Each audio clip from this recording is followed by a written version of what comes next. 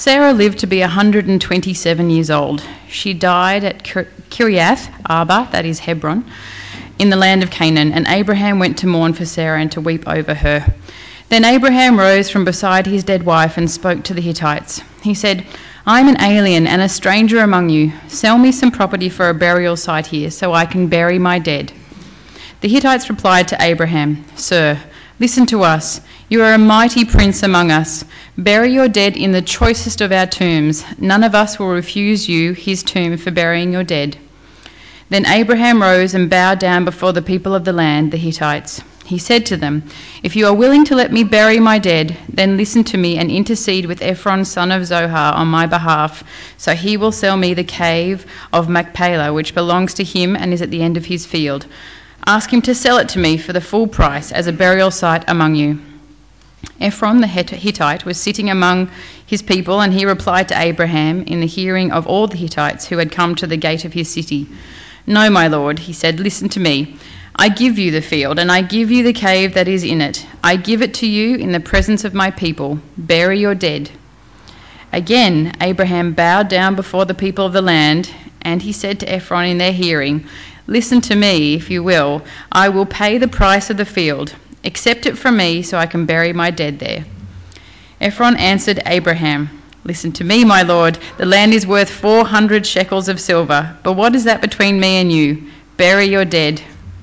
Abraham agreed to Ephron's terms and weighed out for him the price he had named in the hearing of the Hittites, 400 shekels of silver, according to the weight current among the merchants. So Ephron's field in Machpelah near Mamre, both the field and the cave in it, and all the trees within the borders of the field, was deemed to Abraham as his property in the presence of all the Hittites who had come to the gate of the city. Afterward, Abraham buried his wife Sarah in the cave in the field of Machpelah near Mamre, which is at Hebron, in the land of Canaan. So the field and the cave in it were deemed to Abraham by the Hittites as a burial site. Abraham was now old and well advanced in years, and the Lord had blessed him in every way. He said to the chief servant in his household, the one in charge of all that he had, "Put your hand under my thigh. I want you to swear by the Lord, the God of heaven and the God of earth, that you will not get a wife for my son from the daughters of the Canaanites, among whom I am living, but will go to my country and my own relatives and get a wife for my son Isaac." The servant asked him, "What if the woman's unwilling to come back with me to this land? Shall I then take your son back to the country you came from?" "Make sure that you do not take my son back there," Abraham said. "The Lord, the God of heaven, who brought me out of my father's household and my native land, and who spoke to me and promised me an oath, saying, 'To your offspring I will give this land,' he will send his angel before you, so that you can get a wife for my son from there. If the woman is unwilling to come back with you, then you will be released from this oath of mine. Only do not take my son back there." So the servant put his hand under the thigh of his master Abraham and swore an oath to him concerning this matter. Let's pray. Father, thank you for this really precious time that we can spend together today. And we pray that as we look at the scriptures now, we thank you that your word is living and active, and that as we look at even at passages that we've read many times before, we ask that you'd be revealing fresh insights and that you would be confirming those truths that we have been taught before. And Father, we pray for the kids in Sunday school. Really bless them, Lord God, and plant the seed of the gospel in their minds and their hearts, that there would be a great fruit of righteousness into the future. And we thank you for these things, and we pray them in Jesus' name. Amen.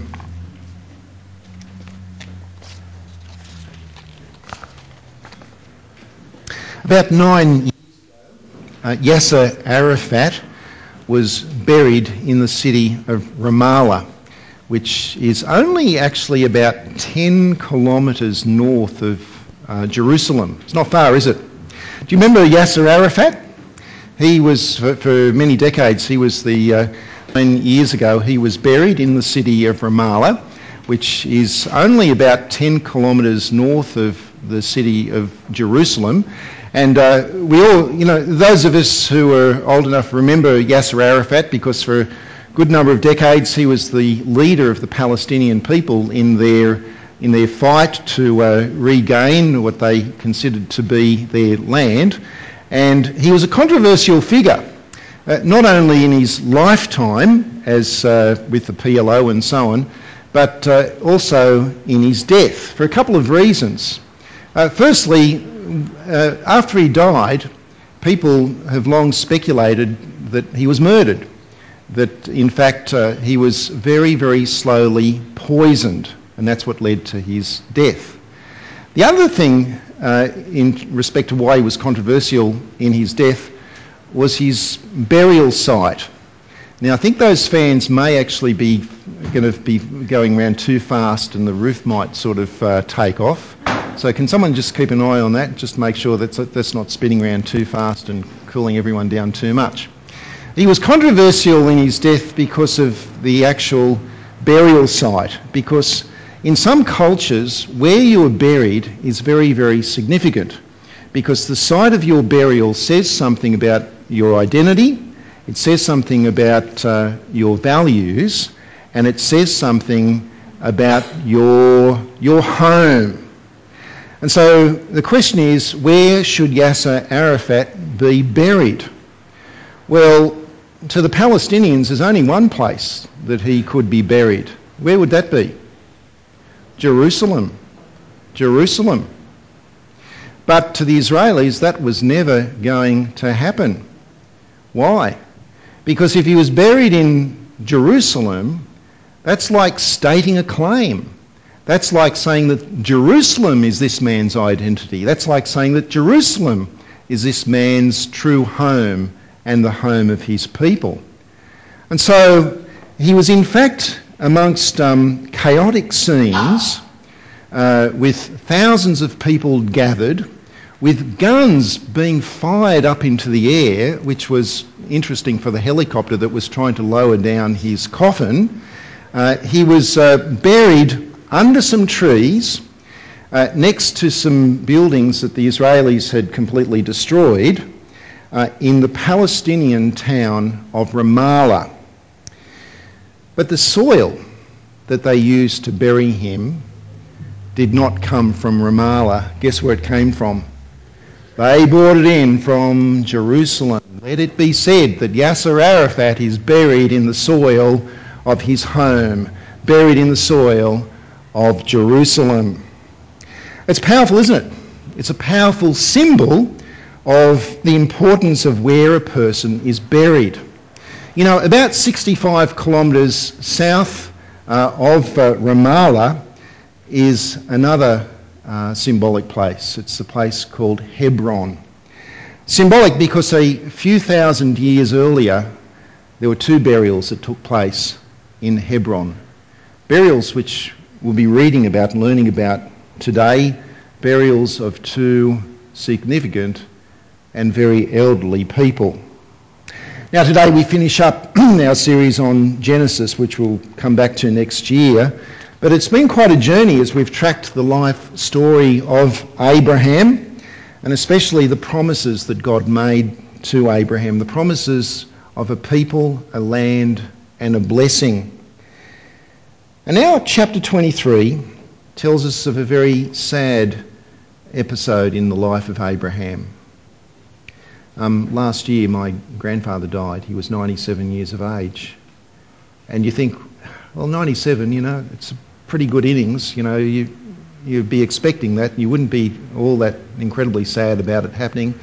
Well, yes and no, because, you know, the longer a person has lived, the longer they've been a part of your life. And so there's some very real grief there. Abraham had known Sarah since she was born, because she was actually his half-sister. And now, 127 years later, in the city of Hebron, it was Abraham's time to weep and mourn. It's hard for us to imagine his feelings of loss. 127 years, most of which glued together as husband and wife, and now she's no more.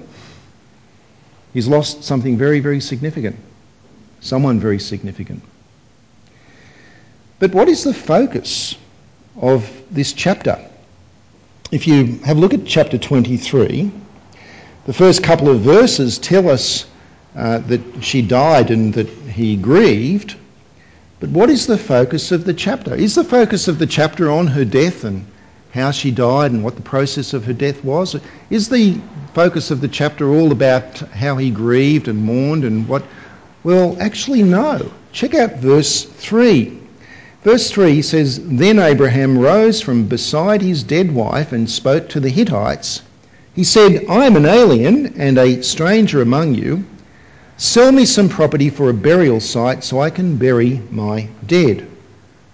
See, the chapter is not actually about death or grief. It's actually about the location and the price of the burial spot. The land was owned by the Hittites. Now, the Hittites were not an indigenous people to the land of Canaan. The Hittites originated in Asia Minor, in what we would call modern-day Turkey. And by this stage, which is the 18th, somewhere between the 18th and the 20th centuries BC, the Hittite kingdom had extended to the frontiers of Canaan. And these Hittites who lived in the land of Canaan, they were very well established. They had lived in Canaan long enough to have adopted Canaanite names and also to have a very well established ownership of the land. And so Abraham had to buy a grave for his wife.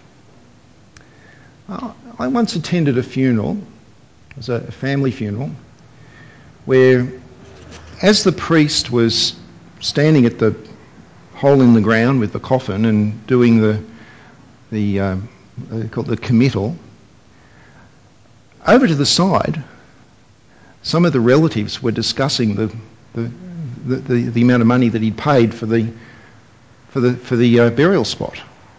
They were talking to me about it. I was saying, look, did you know he paid so many thousands of dollars for this, and would have been cheaper if he'd gotten one up the road? And I couldn't believe it. But for Abraham, there was no concern about the price that he would pay. He was not concerned about the cost. In verse 5, the Hittites seem to have respected Abraham. I mean, after all, he was a wealthy man. After all, he had some very competent men within his household, men who were militarily competent enough to have defeated the kings when he had to rescue Lot. And so they seem to have respected him, and they called him a prince amongst them. And it seems that the Hittites were very happy to provide Abraham with a burial spot for Sarah. But they didn't seem to want to sell it to him. Now, why? Well, was it politeness? Maybe. Was it generosity? Perhaps. Was it that they really respected him? Probably. Was it because he was so strong and they respected him so much, they actually wanted to get on his good side and stay on his good side? Maybe. Or maybe they were not actually comfortable with the idea of foreign ownership of any of their land, because that's what would happen once you sell the plot. Maybe they would just let him, give him the land, but not actually deed it over to him and just let him use their land. We don't really know. But whatever the case, in verses 10 through to 16, Abraham starts wheeling and dealing with a man by the name of Ephron, who owns some land. It's on a field, and this land has got some caves in it, which is a good place to bury someone. And so he starts wheeling and dealing with Ephron. Now, we Aussies are pretty straightforward when it comes to bargaining. You want to sell your house, you put on the market for a price which is higher than what you expect. The person wants to buy your house, they offer you a price that's lower than what they'll expect, and you negotiate and you find the equilibrium somewhere in the middle. That's how it works, isn't it? Some cultures are more subtle. In some cultures, if someone offers to pay for your meal at the restaurant, then it's expected that you will refuse their offer that they will pay, and they will then insist that they pay, and then you insist that they don't pay, and then they'll insist that they pay and you insist that you pay. And you know what the trick is? The trick is not to pull out of the negotiations too early. That would be culturally wrong. It's a little bit like Aussie males when they offer to do the washing up. I'll wash up. No, you don't have to do that. No, I'll wash up. You've got to know when to pull out of the negotiations, don't you? Right? Now, in verse 9, Abraham offers the full price. In verse 11, Ephron says, "No, my Lord, listen to me. I give it to you." Verse 12, Abraham's, "You listen to me. I will pay you the full price." Then in verse 14, Ephron answered Abraham, "You listen to me, my Lord. The land is worth 400 shekels of silver, but what's that between me and you?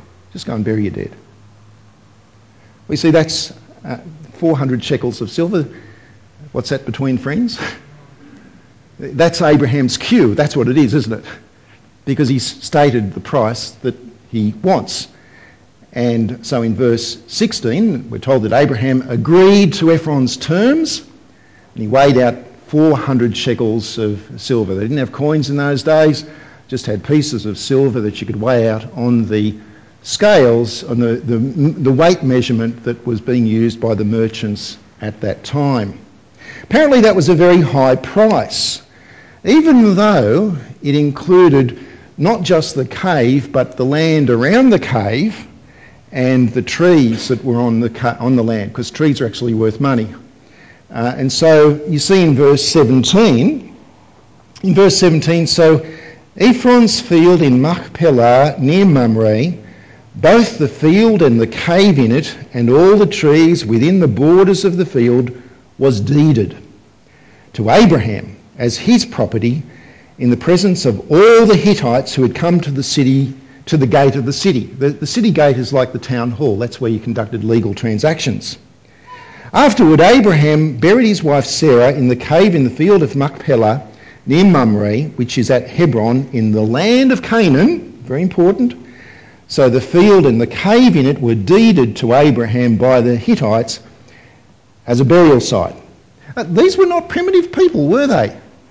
These people had, we think that we're pretty sophisticated with all of our laws and about real estate and about title deeds and registry offices and all of that sort of thing, stamp duty and so on. But these people had a legal system for the transfer of property. And now, Abraham actually owns land in Canaan. First time. But it's not much land, is it? It's just a paddock with a cave. Now, what's going on here? I mean, Sarah's dead. Abraham's in grief. And what's the whole chapter about? It's about the wheeling and the dealing, about the burial plot. Why? Well, I wonder if you might turn with me back to chapter 13 of Genesis. Remember after Abraham split with his nephew Lot, and he said, "Look, you pick whatever part of the land you want to graze your livestock on and I'll take the rest." And Lot took the best pasture land, which was near the city of Sodom. Big mistake. But remember that. And in chapter 13, verse 14, after Lot has taken the best of the land, let me just find it here. Chapter 13, verse 14. Okay.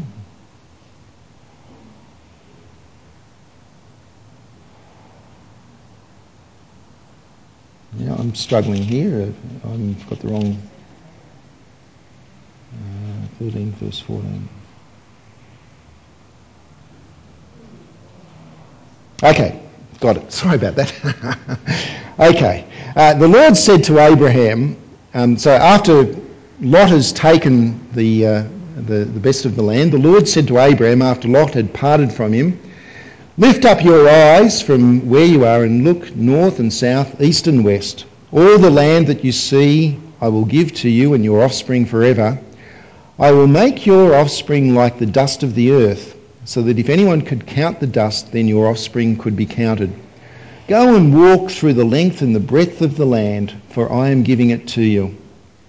So Abraham moved his tents and went to live near the great trees of Mamre in Hebron, where he built an altar to the Lord. You see that? So he's saying, look, I'm going to give you all this land. Later on in chapter 15 it says actually all the land from the Nile River in Egypt to the Euphrates River in Babylon, that's all going to belong to you. But here he's saying, look, have a look at the east and the west and south and north and have a walk through it, and I'm giving it all to you. And Abraham moved his tents and went to live near the great trees of Mamre at Hebron, where he built an altar to the Lord. Now, where has Abraham just buried Sarah? Well, in chapter 23, verse 17, in Ephron's field, near Mamre, with its great trees. You see what Abraham's done? He's staked a claim. He's gone to the very place where God had made his promise about the whole of the land. Abraham doesn't own it yet, but he trusts in the promises of God.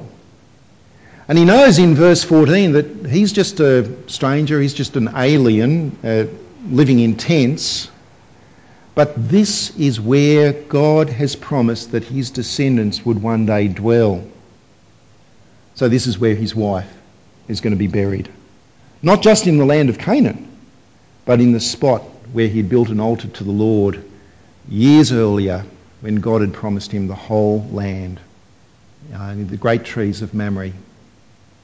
Abraham trusts that in the centuries to come, that his multitude of descendants will be able to visit the grave of their great-great-great-great-great-great-great-grandmother in their own land, in the land that was promised to Abraham. But Abraham doesn't just want Sarah to be buried in the promised land. He also wants his son Isaac to be living in the promised land. And a few years pass by and it's now time for Isaac to get married. He's actually in his late 30s and his mother has done a pretty good job of looking up after him up until her death. But he's getting on. He's in his late 30s and like any good ancient Middle Eastern dad, or he's any good ancient modern Middle Eastern dad, Abraham wants to go and organise a wife for his son. So in chapter 24, verses 1 to 3, Abraham sends his chief servant on a mission. You see, Abraham doesn't want Isaac to marry a Canaanite woman. He doesn't want to be interbreeding with the Hittites. And so he sends his servant on a journey. It's about an 800-kilometre round trip back to Abraham's home territory in order to find a wife from amongst Abraham's relatives. Now, that's a big mission, and there's a question that the servant has, and that is, how should he choose the bride? Well, take a look at verses 12 to 14. In verse 12,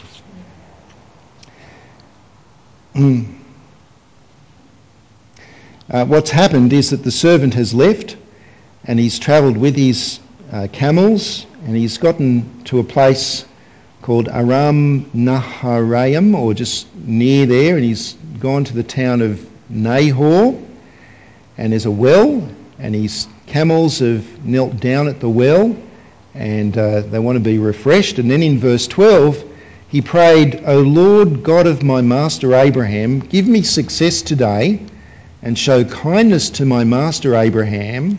See, I'm standing beside this spring and the daughters of the townspeople are coming out to draw water. May it be that when I say to a girl, 'Please let down your jar that I may have a drink,' and she says, 'Drink and I'll water your camels too,' let her be the one you have chosen for your servant Isaac. By this I will know that you have shown kindness to my master." Reminds me of some of those spy shows on TV, you know, when the two spies have to meet each other and they've got a password. One person says one thing and the other person says something back and they know that they're the right people. You know, the Maxwell Smart kind of thing. The other thing here is that, you see, this is actually not the biblical model for how you should find a wife.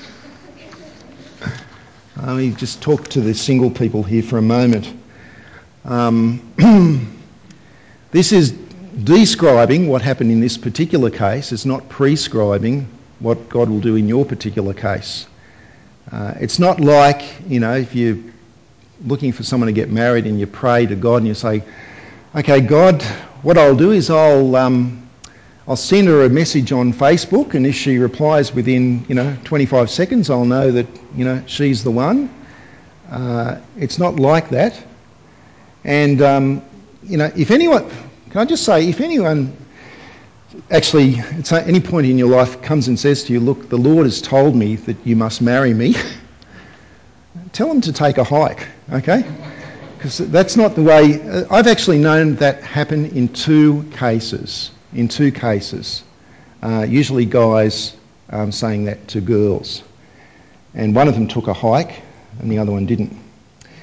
Now, so it's just telling us what happened in this particular case. And it did happen. Because sure enough, in verse 15, a beautiful young single girl named Rebecca did exactly what the servant had prayed. He said, can I have some water? And she said, have some water and I'll water your camels as well. And the rest of chapter 24 is the story about how Rebecca became the wife of Isaac. The problem with the passage, though, or our interpretation of the passage, is that we spend so much time thinking about the whole matchmaking thing that we miss the critical teaching of the passage, and that is the important parts about the promises that God had made to Abraham. Because when Abraham had told his servant to go out and find a wife for Isaac, if you go back to verse 5 of chapter 23, when Abraham commissioned the servant to do that, the servant asked, well, okay, I'll go and do that, but what if the woman I find actually doesn't want to come back and live here in Canaan? That's a possibility, isn't it? Should I then take Isaac to go and live with her? Have a look at verse 6, chapter 24. In verse 6, Abraham says this. He says, make sure that you do not take my son back there, Abraham said. The Lord, the God of heaven, who brought me out of my father's household and my native land, and who spoke to me and promised me on oath, saying, to your offspring I will give this land, he will send his angel before you so that you can get a wife for my son from there. So the important thing is that Abraham was expressing his faith that his offspring would possess this land, the land of Canaan. And of course, what happened was that Rebecca was happy to go back and to live with Isaac as his wife in the land of Canaan. It's interesting, when Rebecca left her family, check out what they said, what her brothers said to her at her farewell. If you go down to verse 59 of chapter 24, you got that? Verse 59, it says, so they sent their sister Rebecca on her way, along with her nurse and Rebecca's servant and his men, and they blessed Rebecca, and they said to her, our sister, may you increase to thousands upon thousands. May your offspring possess the gates of their enemies. That might have been a cultural blessing, but hey, how appropriate. How appropriate is that? Because it's just so fitting in terms of what God had promised Abraham. Because he'd promised him a land, a people, and a blessing. A people who would come into effect through the impossible promise come true. And the impossible promise come true was Isaac, their son. Rebecca would have thousands upon thousands upon thousands of descendants living in the land where Sarah is now buried. But it's not just Sarah who would be buried there, because about 35 years later, Abraham died. Chapter 25, verse 7. Altogether, Abraham lived 175 years. That's a good innings, isn't it? Then Abraham breathed his last and died at a good old age, an old man and full of years, and he was gathered to his people. That's a nice way of putting it, isn't it? It actually hints at a heavenly reality too. His sons Isaac and Ishmael buried him in the cave of Machpelah near Mamre, in the field of Ephron, the son of Zohar the Hittite, the field Abraham had bought from the Hittites. There Abraham was buried with his wife Sarah. After Abraham's death, God blessed his son Isaac, who then lived near Beer Lahai Roi. Buried in the same plot as Sarah, same cave, same land. And that's significant. Not just because of the real estate, but because it tells us Abraham trusted the promises of God. The promises of a people, a land, and a blessing. And the rest of the Old Testament tells us of the unfolding story of how that was fulfilled in a physical way. How a great nation of people called Israel actually came into existence. How under Joshua, the people of Israel entered into the land of Canaan and possessed the land that God had promised. And it tells of how during the time of David and then most particularly King Solomon, that the kingdom of Israel extended in a very real physical sense from the great river Nile through to the great river Euphrates in Babylon. And it tells us of how the nations were blessed through Israel, how kings and princes and queens and their emissaries travelled to Israel, to Jerusalem, to gain blessing and benefit from the great wisdom of King Solomon. But the story of Israel in the Old Testament is also a story of failure. It's a story of rebellion against God. It's a story of lack of faithfulness to God's promises. It's a story of judgment and punishment. And ultimately it's the story of the need of a new covenant. A new covenant which comes into effect through a saviour, through one who would actually deal with the issue of sin. It's a story which tells us of how the physical fulfilment of the promises is actually a shadow of a greater reality, a spiritual reality to which it points, a reality which is found in Christ, who through his death and his resurrection has paid for sin and has therefore created a new, forgiven, true people of God. People who have been blessed, people who've come from every nation, of every race, of every tribe, of every language. And people who, like Abraham, see themselves as being aliens and strangers in this world. As forgiven people, do you sometimes feel like you're a bit of an alien, a bit of a stranger in this life? You know, I was talking to Cassie just last night. We were watching some trash on the television. And I said to Cassie, this is trash, but guess what? This is what people actually enjoy watching. Do you feel uncomfortable? Yeah, I feel uncomfortable. You know why? Because we actually don't belong to this world. We are strangers, we are aliens, we are different to this world. And we should feel it. We should feel it. Sometimes Christians get a bit confused as well. Sometimes, I heard of a story of a man who was in his late 80s, He'd been battling cancer. He was a Christian man, been battling cancer for about 14 years. And in his late 80s, it just looked like he was now going to die. Some Christian people said to his wife, "Have you been praying that he'll be healed?" And she said, "Yes." And they said, "Well, have you been praying with faith? Because if you pray with faith, he'll be healed." She said, "Yeah, we've been praying with faith. We've been praying with faith about this particular issue for the last 14 years. And what we're praying for is the great promises come true. The great promise of a people, a land of blessing, the great promise that he will be gathered with his people. He would be gathered around the throne of God, resting in heaven forever." You see, let me finish by taking us to what the New Testament says about Abraham.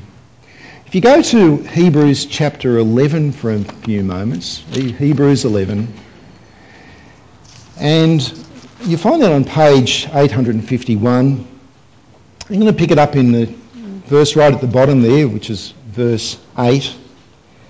Everyone got that? Hebrews 11. Great chapter on the men and women of faith in the Old Testament.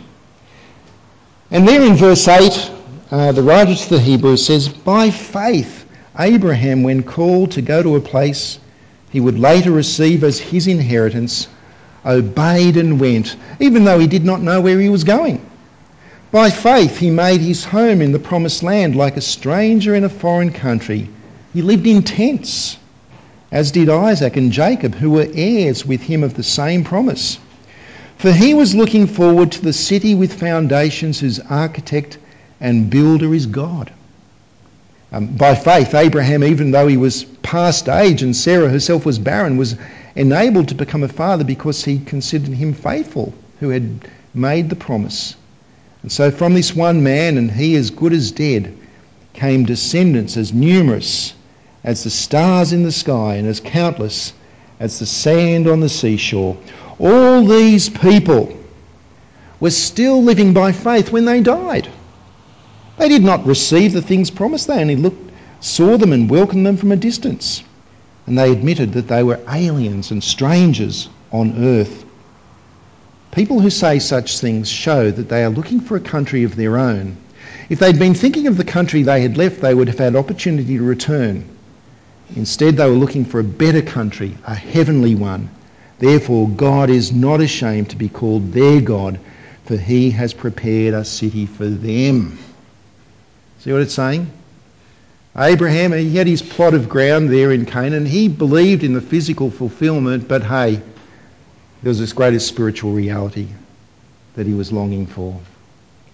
And even if you go over to verse 38, passage I've printed for you on your bulletins there. In verse 38, having talked about a whole range of people throughout the Old Testament who lived by faith, trusting in the promises of God, in verse 38, the author to the Hebrews says the world was not worthy of them.